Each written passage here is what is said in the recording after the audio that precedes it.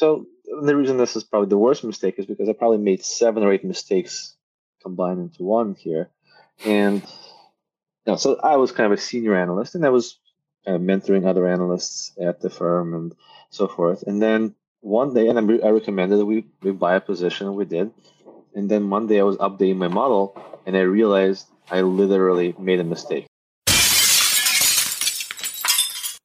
Hello, fellow risk takers, and welcome to my worst investment ever. Stories of loss to keep you winning. In our community, we know that to win in investing, you must take risk, but to win big, you've got to reduce it.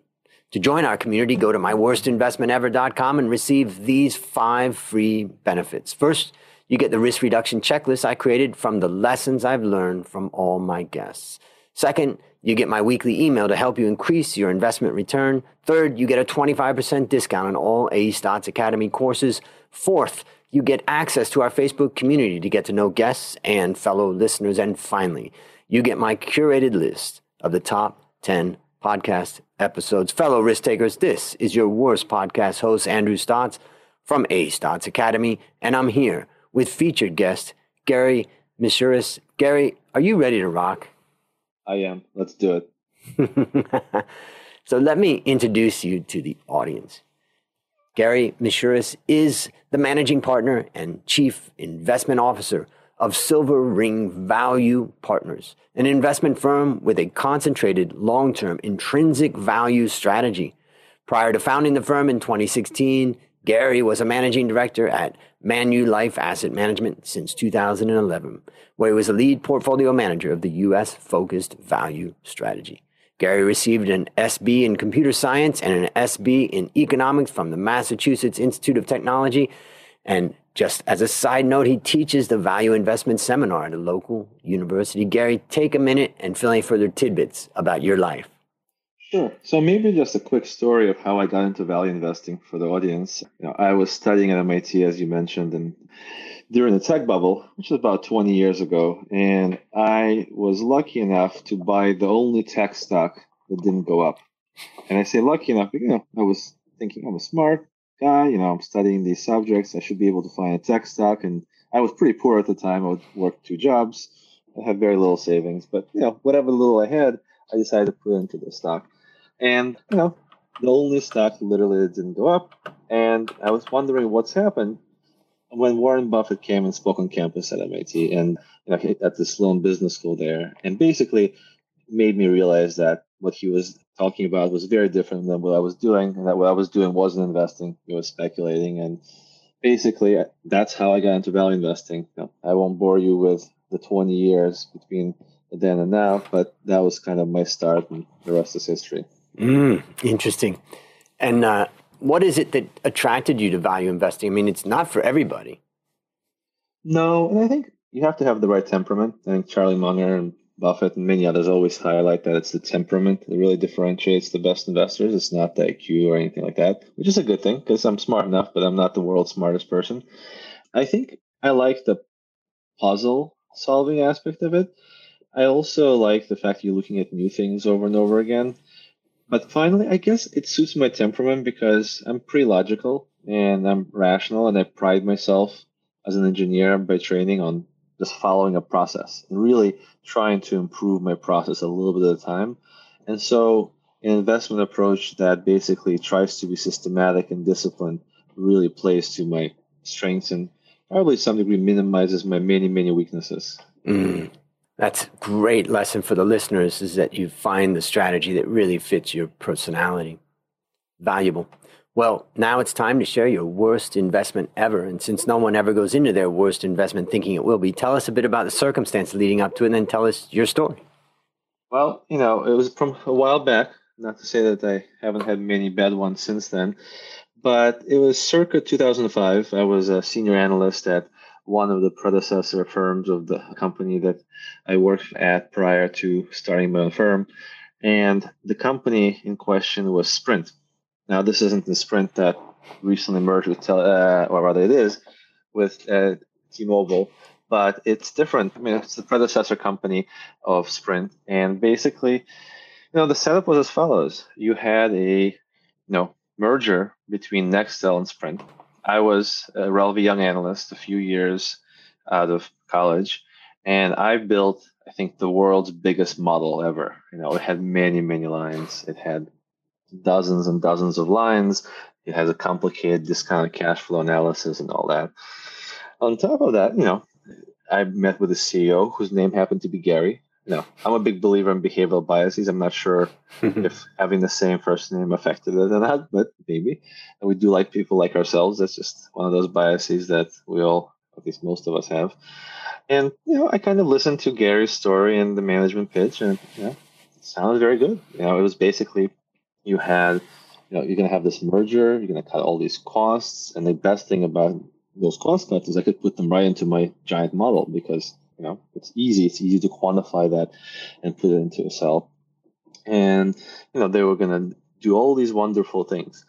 And I remember having kind of some questions like, well, these are pretty different businesses. Well, these are pretty different cultures. But the management said, no, not a problem. We're really going to ring fence the culture and really preserve it and really make sure that things are safe and take the best from both companies. And, the usual BS, that kind of like you would expect them to say. But at that point, I didn't know any better. And of course, I fell for it. And so I started modeling. And that was probably the first part of the mistake. I just stopped thinking and I started modeling. I started which is easy for a guy who's relatively quantitative and likes numbers, right?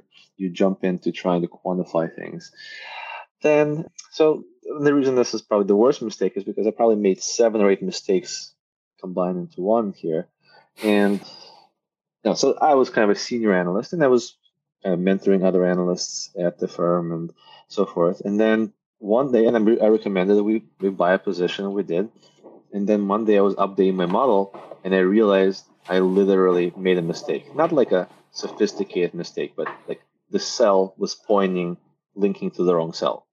And that boosted the value inappropriately by 20%. So like if that ever happens to most people, like the first inclination is like, well, can I hide it somehow, right?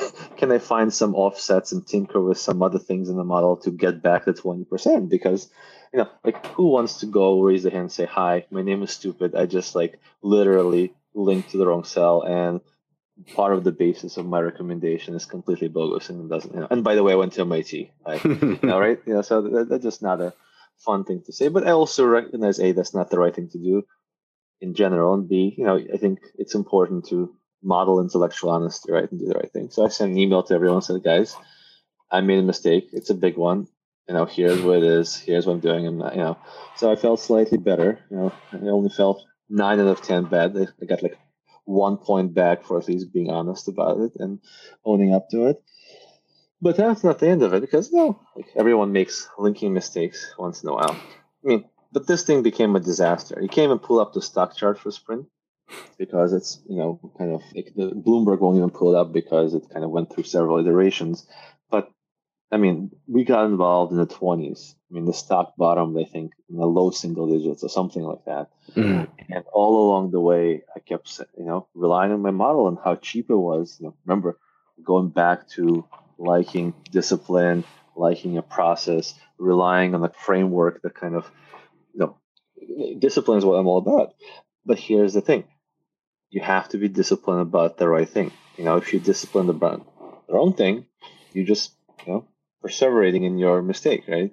And very slowly, all the qualitative things that I never paid attention to fully, the cultural mismatch, that 2 different networks because you're combining incompatible networks and trying to migrate from one to another to save the costs, management from the original Nextel team leaving, and far less competent management taking over. All those things, those qualitative, maybe somewhat more intangible factors, really dwarf things. And eventually my value came down slowly, but a little bit slower than the price. So it was a kind of a classic value trap in the sense that there really is no such thing as a value trap. A value trap is just essentially when you make a mistake, but you recognize it with a delay, and the market recognizes the mistake slightly faster than you recognize your mistake.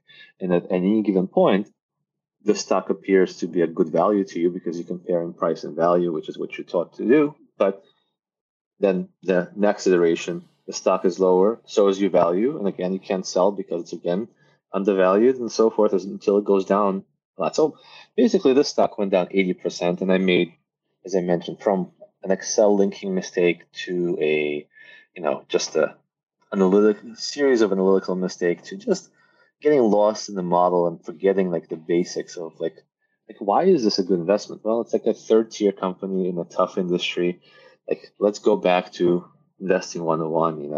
It's not, they have a unionized labor force. They have no competitive advantage, barring the melting Nextel business.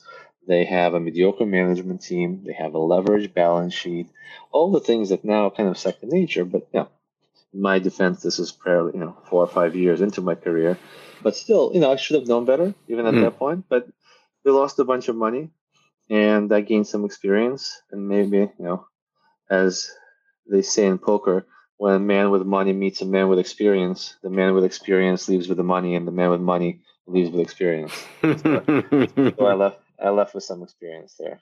Yeah. Well, tell us, how would you summarize the lessons you learned from that experience?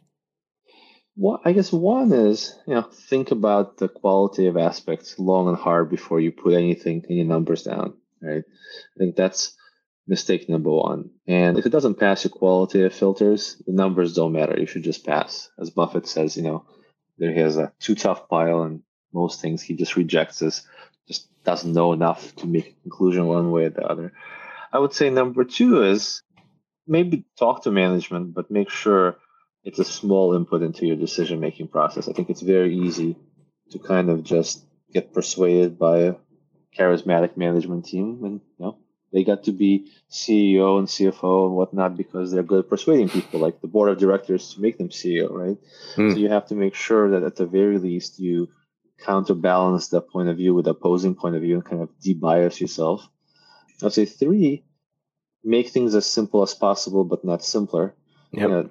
Like a long model. I kind of cringe now when someone shows me a 100-line plus model, and I get that sometimes, maybe for some unique situation, like some pharmaceutical business where you need to model a drug or something like that, maybe it's warranted. But even then, if the investment is really compelling, it should scream at you that it's compelling. Like, if you really need a complicated model to really determine how amazing the investment is, it just tells you that either you don't know the business well enough to simplify it, or it's just not that compelling. It's too close to call, and you're using this big fancy Excel model to kind of bludgeon the truth into kind of fitting your narrative or the narrative you want to tell. So I think relatively simple models that kind of summarize economic reality, focus on understanding things deeply, and then making sure you control your behavioral biases and try to offset them whenever possible. And by the way, don't link to the wrong cell. Yeah. In Excel, that helps.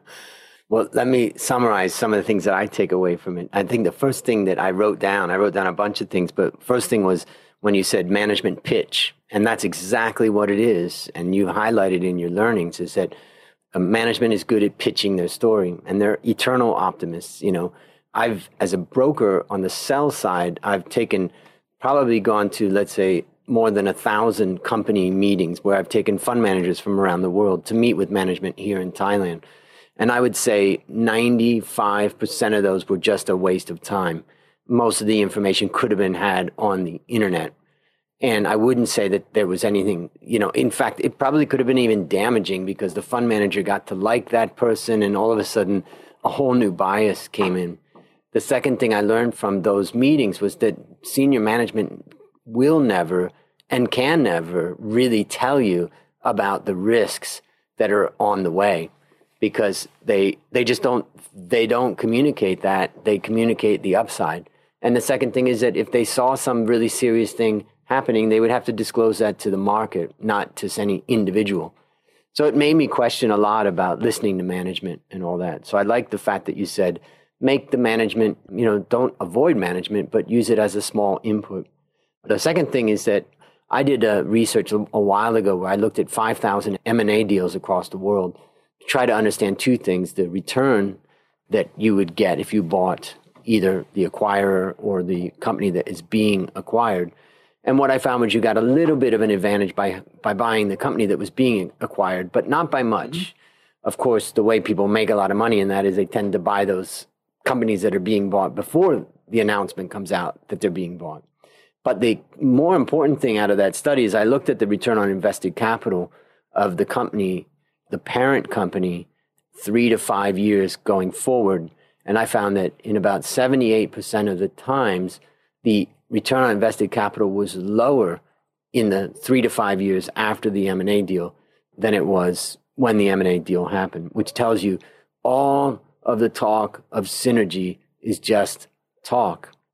And I've lived through, and anybody who has lived through one company buying another, they all talk about how it's going to work out. But in reality, it's just a clash of cultures and human nature, which brings us to the next thing that I thought about a lot when you talked, and that is that a lot of young people particularly think that value investing is all about the numbers. But what you've told us that I think is really great is that actually the qualitative aspect is the key. Numbers are just a tool that helps us kind of understand something, but that qualitative aspect. And finally, the last thing I wrote down, and I actually talk about this in my valuation masterclass, which is complexity versus simplicity. Like when I was young, I thought that complexity really added value. And then I learned that actually the deeper and deeper you go into some financial model or something like that, there's no benefit once you get past a certain point and the costs start to rise. So those are some of the things I took away. It's a lot of stuff. Anything you'd add to that? No, I think you summarized it well. Yeah. So let me ask you, based upon what you learned from this story and what you continue to learn, what one action would you recommend our listeners take to avoid suffering the same fate? Well, I think, I'm a big believer in systematically understanding behavioral biases. And I like to think about it in two kind of stages. One is behavioral defense, which is kind of guarding against biases. And two is behavioral offense, which is where, as a value investor, you're taking advantage of the mistakes of market participants. And that's why, or a big reason for why opportunities exist in the market from time to time. So I think especially on the defense side, I would say try to be systematic and try to be rigorous in creating kind of a checklist of behavioral biases and steps that you would take to try to minimize them. I think minimizing is probably the best we can do. We can't eliminate them. We're human. But I think being rigorous about that kind of approach hopefully tilts the odds a bit in your favor. Great. So last question, what's your number one goal for the next 12 months? Well, I don't have, one set of goals, but I think I'm a big fan of the Stoic philosophy. And, the key tenet of that philosophy is that there's things you can control that are within your power to affect, and there's things that are outside of your control, and, you can choose how you react, but you can't change them, right? And so I like to focus on what I can control, and what I can control is my process, right? And so my goal is to get a little bit better. This 12 months, and I've been doing it for 20 years, and knowledge compounds and process improvement, as an old system engineer a long time ago, compounds. And so I think my goal is to keep adding to that compounding and keep moving my process slowly and steadily in the positive direction, and hope that hopefully in the decades to come, those small changes build and snowball into meaningful positive improvement. Beautiful. Well, listeners, there you have it. Another story of loss to keep you winning.